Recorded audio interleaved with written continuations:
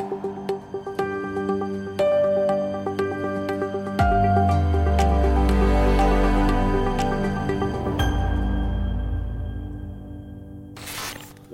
everyone, welcome to another Direct Connect with Archer. Mark Brahmstadt, here with me is Steve Parker and Leonard Chamberlin, managing partners here at Archer. Hello, Steve. Hello, Leonard. How are y'all doing? Hi, Mark. I'm doing well. Doing well, thank you. Good morning. I know today we want to talk about oil and gas, security directives, TSA, and all things included there. So I know we want to really spend some time today on Security Directive 2. 2C, that is specifically, but maybe for those that are newer to the industry, maybe haven't been following as close or just didn't know that Security Directive 2C was out. Maybe we could start with maybe a 60-second history as to where the security directives came from and why they came out. If one of you want to take a swing there, that would be a great start, I think. Yeah, we're going to arm wrestle for this one, Leonard. Or do you want to take it a run? I was going to start with the dinosaurs dying and creating oil, so probably better for you to start. Yeah, we only got 60 seconds. So in a nutshell, a couple years ago, some bad people did a bad thing to a pipeline, caused a lot of problems, and so the federal government felt they had to react to that and make the pipeline companies do good things to stop the bad people from doing bad things. Let me expand on that just a little bit. It might be a bit simplistic, but so the Transportation Security Administration, TSA, does have regulatory authority over the interstate pipeline companies. And as a result of the Colonial Pipeline attack a couple years back, they decided it was time to put in place some mandatory cybersecurity requirements for the industry. They did it under their emergency authority. So these are ostensibly temporary requirements. The intent is that they will come back with permanent standards at some point in the future. But these are emergency authority to invoke temporary, quote-unquote, temporary requirements for the industry, specifically to address some of the concerns that were raised from the Colonial Pipeline attack, and requirements specifically address some of the vectors that were used in that. So in a nutshell, that's where this came from. I think that's helpful, especially for those that maybe not have been following it in industry or maybe new to the industry. I know when I came to Archer almost 5 years ago, I think the common sentence that I heard both from clients, prospects, even internally was, we're probably one event away from oil and gas having some sort of regulation. And that event has now happened. That really spurred that regulation. Leonard, maybe for you, what's been challenging in the industry for those to address the TSA security directives? There have been a number of challenges, Mark. Difficult to, I think, pin a primary talking point in that regard. Two things jump out, though, as I think about it. One is the timing. Some very aggressive time frames were attached to the security directives. Literally moving mountains from a cybersecurity and compliance perspective to implement some of these measures within 30 days. Other measures had longer time frames, but again, 0 to 100 and like that, and expecting change was very aggressive on TSA's part. Secondly, I would say just again, with the speed at which the measures were expected to be implemented, establishing a compliance regime where one previously did not really exist. The oil and natural gas partners that we have had the opportunity to work with clearly understand cybersecurity, clearly already had existing postures to leverage in that regard. But this compliance factor is something very new to them, and I think going to continue to be a challenge for the industry. And most recently, the most recent security directive was released just a couple of weeks ago. Maybe we can spend a little time on what that security directive is focused on, it kind of as a go forward. So, Steve, maybe you want to give us your thoughts on that security directive. I think it's affectionately known as 2C. It is. It's Security Directive too, and gotta be careful. You're gonna have me saying Service Directive before too long. You get it in your mind, it kind of sticks, but it is a Security Directive. And then it's Security Directive 2. It was the second one that was issued back in 2021. Version C, there's been a couple minor amendments to it. Version C was required because these directives only have a 12-month lifespan. As I mentioned, they are temporary in nature, so they need to be renewed. So version C renewed the directive from 2021 and did some fairly significant changes to it. The core of what TSA wants to be done is pretty much the same. What they've done in this version is allowed for more flexibility. So they've softened some of the language, modified some of the language so that entities are given flexibility in how they approach it or meet the objectives. But the underlying objectives of what TSA wants accomplished from a security perspective really have not changed significantly. What are some of the must-dos as part of the SD2C? There's three that come to mind. The first one is that's requiring an implementation plan. So I mentioned this desire to give more flexibility to industry. So there are some specific measures that need to be addressed, but the TSA is now both permitting and requiring entities to develop an implementation plan that lays out in detail how they are going to meet those objectives along with timelines. So a pipeline operator might be able to say, well, we want to use this technology versus that. They can make those decisions, but they still have to put that plan down on paper. They have to put in the timelines for that. And then ultimately, TSA has the authority to review that plan and must approve it, acknowledging that it's going to meet the objective. So that's one big one. Another one is the requirement to establish, implement, and maintain a cybersecurity incident response plan. Now, this is a carryover from the previous version, but there's a little more impetus on that, and of course, it's directly speaking to what happened with Colonial Pipeline. TSA wants to ensure that utilities can respond to an event when it happens in an effective manner, prevent the spread, and ideally, right, the goal is to prevent an operational impact. So that is out there. Then the final one's very interesting, and I think very impactful, especially given what Leonard had mentioned about the compliance aspects of this. They are requiring entities to develop an internal assessment program to validate the effectiveness of their controls and essentially compliance with the directive.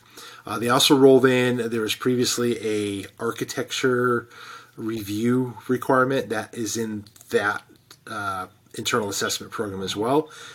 They're also looking at penetration testing, red-blue team exercises, things of that nature. So it's putting a very significant requirement on entities to actually self-assess, internally look at what they're doing to assure that they're meeting the objectives. And then, of course, obviously, TSA at some point is going to do rigorous audits and inspections to validate that as well. That was going to be one of my follow-up questions, was the audit expectations going forward. We know what they have kind of been till today. So you anticipate more rigorous audits than what they did this first round? I do, and I'll let Leonard weigh in on that, given that he has some federal regulatory experience. I'd be interested to hear his thoughts on what might be coming. Yeah, I think it's an injustice to the word audit to suggest that what TSA just did in this first year was kind of an audit. I don't know that it even necessarily qualifies as a spot check, but it was basically a couple 4-hour visit at the most by a couple of TSA auditors to have a friendly conversation. We have heard isolated reports of a little bit more rigor in some cases, but for the most part, it definitely was not an audit. Tagging on to something Steve said there on the implementation plan and hearkening back to one of my challenges identified for the industry is the time frame. This implementation plan that's required under version C, the industry gets a whole 90 days to put that together and submit it to TSA for approval. So October 25th is the deadline for that based on the Security directive being released on July 27th. So clock is ticking and a lot of work to do. What has to be in that implementation plan? Well, as Steve was saying, I mean, this is less prescriptive, more flexible requirements, measures as they're called in TSA speak, for version C. Essentially, your plan for implementing these measures. A lot of that work will roll over from previous work from version B. We haven't actually talked about that just yet, as far as what happens to all that existing work. Do you still have to keep doing it? As Steve said, these security directives have a 1-year life cycle, and at the end of that 1 year, they expire. In this case, TSA continues to build upon the previous version, and it says, in other words, yes, and yes, continue doing version 1 and continue doing version 2B and now 2C. Interesting how they changed the numbering there. But at any rate, version B is included as an appendix to version C. So very explicit directive in the new version to continue implementing the attachment, essentially version B, up until the implementation plan is approved by TSA. So, what happens at that point? Do you stop doing it? I think it's pretty clear that TSA expects the lion's share of that existing implementation work to roll into your new implementation plan. Certainly there are opportunities to leverage some of the less prescriptive language in the new version, maybe dial back some of your previous implementation, but I guess your mileage may vary depending on how you've implemented it to this point. Prior to this conversation, we had talked about a new defined term, critical cyber systems. You want to update folks on what critical cyber systems are and what does that mean to their plan? Sure. So interesting choice of language there. It kind of concatenates some old SIP language, NERC SIP language that we are familiar with on the electrical side. The concepts of critical cyber assets was once a thing. BES cyber systems is now a thing. And so it kind of takes similar wording to come up with this new concept, CCS, critical cyber systems. And it builds upon the IT and OT system concepts that were established in the previous versions of the security directives, and brings in this concept of misuse, something that's been inherent in the SIP standards, which was arguably implied in the previous versions of the security directive, but now is explicit. It's not just the OT systems responsible for control of the pipeline. It's not just the IT systems that are, managing the data that the entity is responsible for maintaining as part of that control. But it's now any system that could be misused to potentially cause an impact on operations. So a much wider net to cast, if you will, as you're scoping your systems that you have to implement these measures for. Does it leave it to the individual entities to ultimately define what their critical cyber systems are? Not just define, but also inventory, which was another thing that the previous versions of the security directive did not explicitly require. But now that's pretty much number one, is go identify your critical cyber systems. So a lot of interesting ways to approach that, right? How do you demonstrate to a future auditor that you identified everything? Well, kind of start with the universe of potential in-scope devices and then evaluate them against these new criteria of the IT, the OT, and the CCS aspect of potential misuse. One of the last questions that I had coming into this conversation today, Steve, you kind of already answered it a little bit, and that is, what do you anticipate will be next from the TSA? You kind of mentioned the auditing being a little more onerous or rigorous. But what do we anticipate next? Security Directive 3, maybe? What does that look like in your mind? That's a great question, and I'll tell you, I think predicting what a federal agency is going to do tends to be a fool's game. But we can make some educated guesses on what could happen. SD2C is still fairly new, and so obviously there's going to be a focus over the next 90 days or so of people getting their implementation plans submitted to TSA, and they'll be reviewing those. And I think depending on what those look like, TSA will have some reaction to that. They may accept many of them. They may find that many of them are inadequate, and they have to go back and say, no, please try again. But they have indicated that they want to do a rulemaking process to have permanent requirements or standards. So I think that'll be one of the big things we see next. We also know that they're gearing up to do audits, or they refer to them as inspections. So we know that they're hiring or trying to hire at least, and we'll be gearing up for that. So I would expect another round of inspections within the next year or so, and eventually a real audit regime will be developed. But the big one is let's get through SD2C, let's get implementation plans set that are acceptable to TSA, and then let's fasten our seatbelts for the rulemaking process as permanent standards are developed. That'll be, like I say, fasten your seatbelts. That'll be a bit of a ride, I'm sure.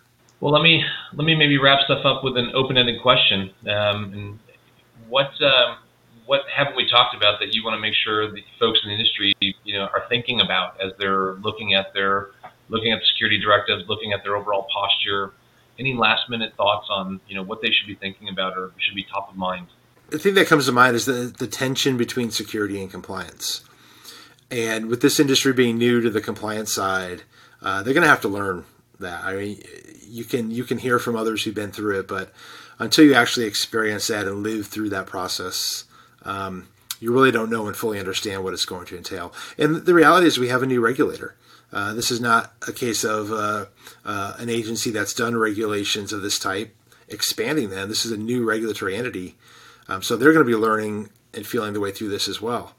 So an entity may believe they have great security, and they might have great security. That doesn't mean that your compliance is done, right? You have to be able to prove it, demonstrate it, speak to it, document it, and so all that takes effort, and it's a different skill set than simply securing your systems. So there's going to be a bit of a learning curve. It's going to go on for a while. We learned in the electric sector that, they're still learning after a decade and a half. So I would expect there to be a very lengthy learning curve for both the regulator and the industry in this case. For years, I would expect it to take. Yeah, I concur with that, Steve. I think that's going to be definitely a huge challenge. I mean, independent of navigating version C and these new concepts that we were talking about, certainly it's going to end up being challenging to arguably implement, something that could be easier. It's less prescriptive. We have more flexibility, but that certainly falls under a "be careful what you wish for" label there. But from what we're hearing, TSA is very short-staffed. I mean, I have more fingers than they have auditors at the moment. So, how long it's going to take for TSA to review the industry's implementation plans and approve them and keep moving this process forward remains to be seen. But whenever that does happen, I concur. I mean, it's going to be challenging to understand, what auditors expect, how to present your evidence, how to respond to questions or not respond, depending on the case. But should be fun.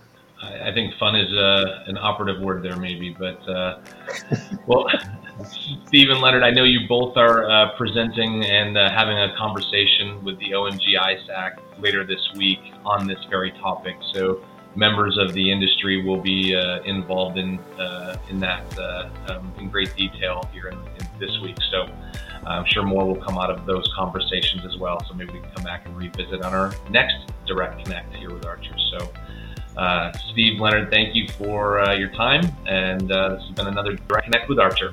Thank Thank you. Thank you, Mark. It's been a pleasure. Thank you. Not only is Direct Connect available to listen to, you can also watch each episode on our YouTube channel at youtube.com/Archer News Network. If you're interested in who we are and what we do, head on over to our website at archerint.com. That's archerint.com. You can also follow us on our social media platforms, Archer International on Facebook, Archer Energy Solutions LLC on LinkedIn, at Archer_INTL on Twitter. Thanks for listening, and check back every other week for brand new episodes.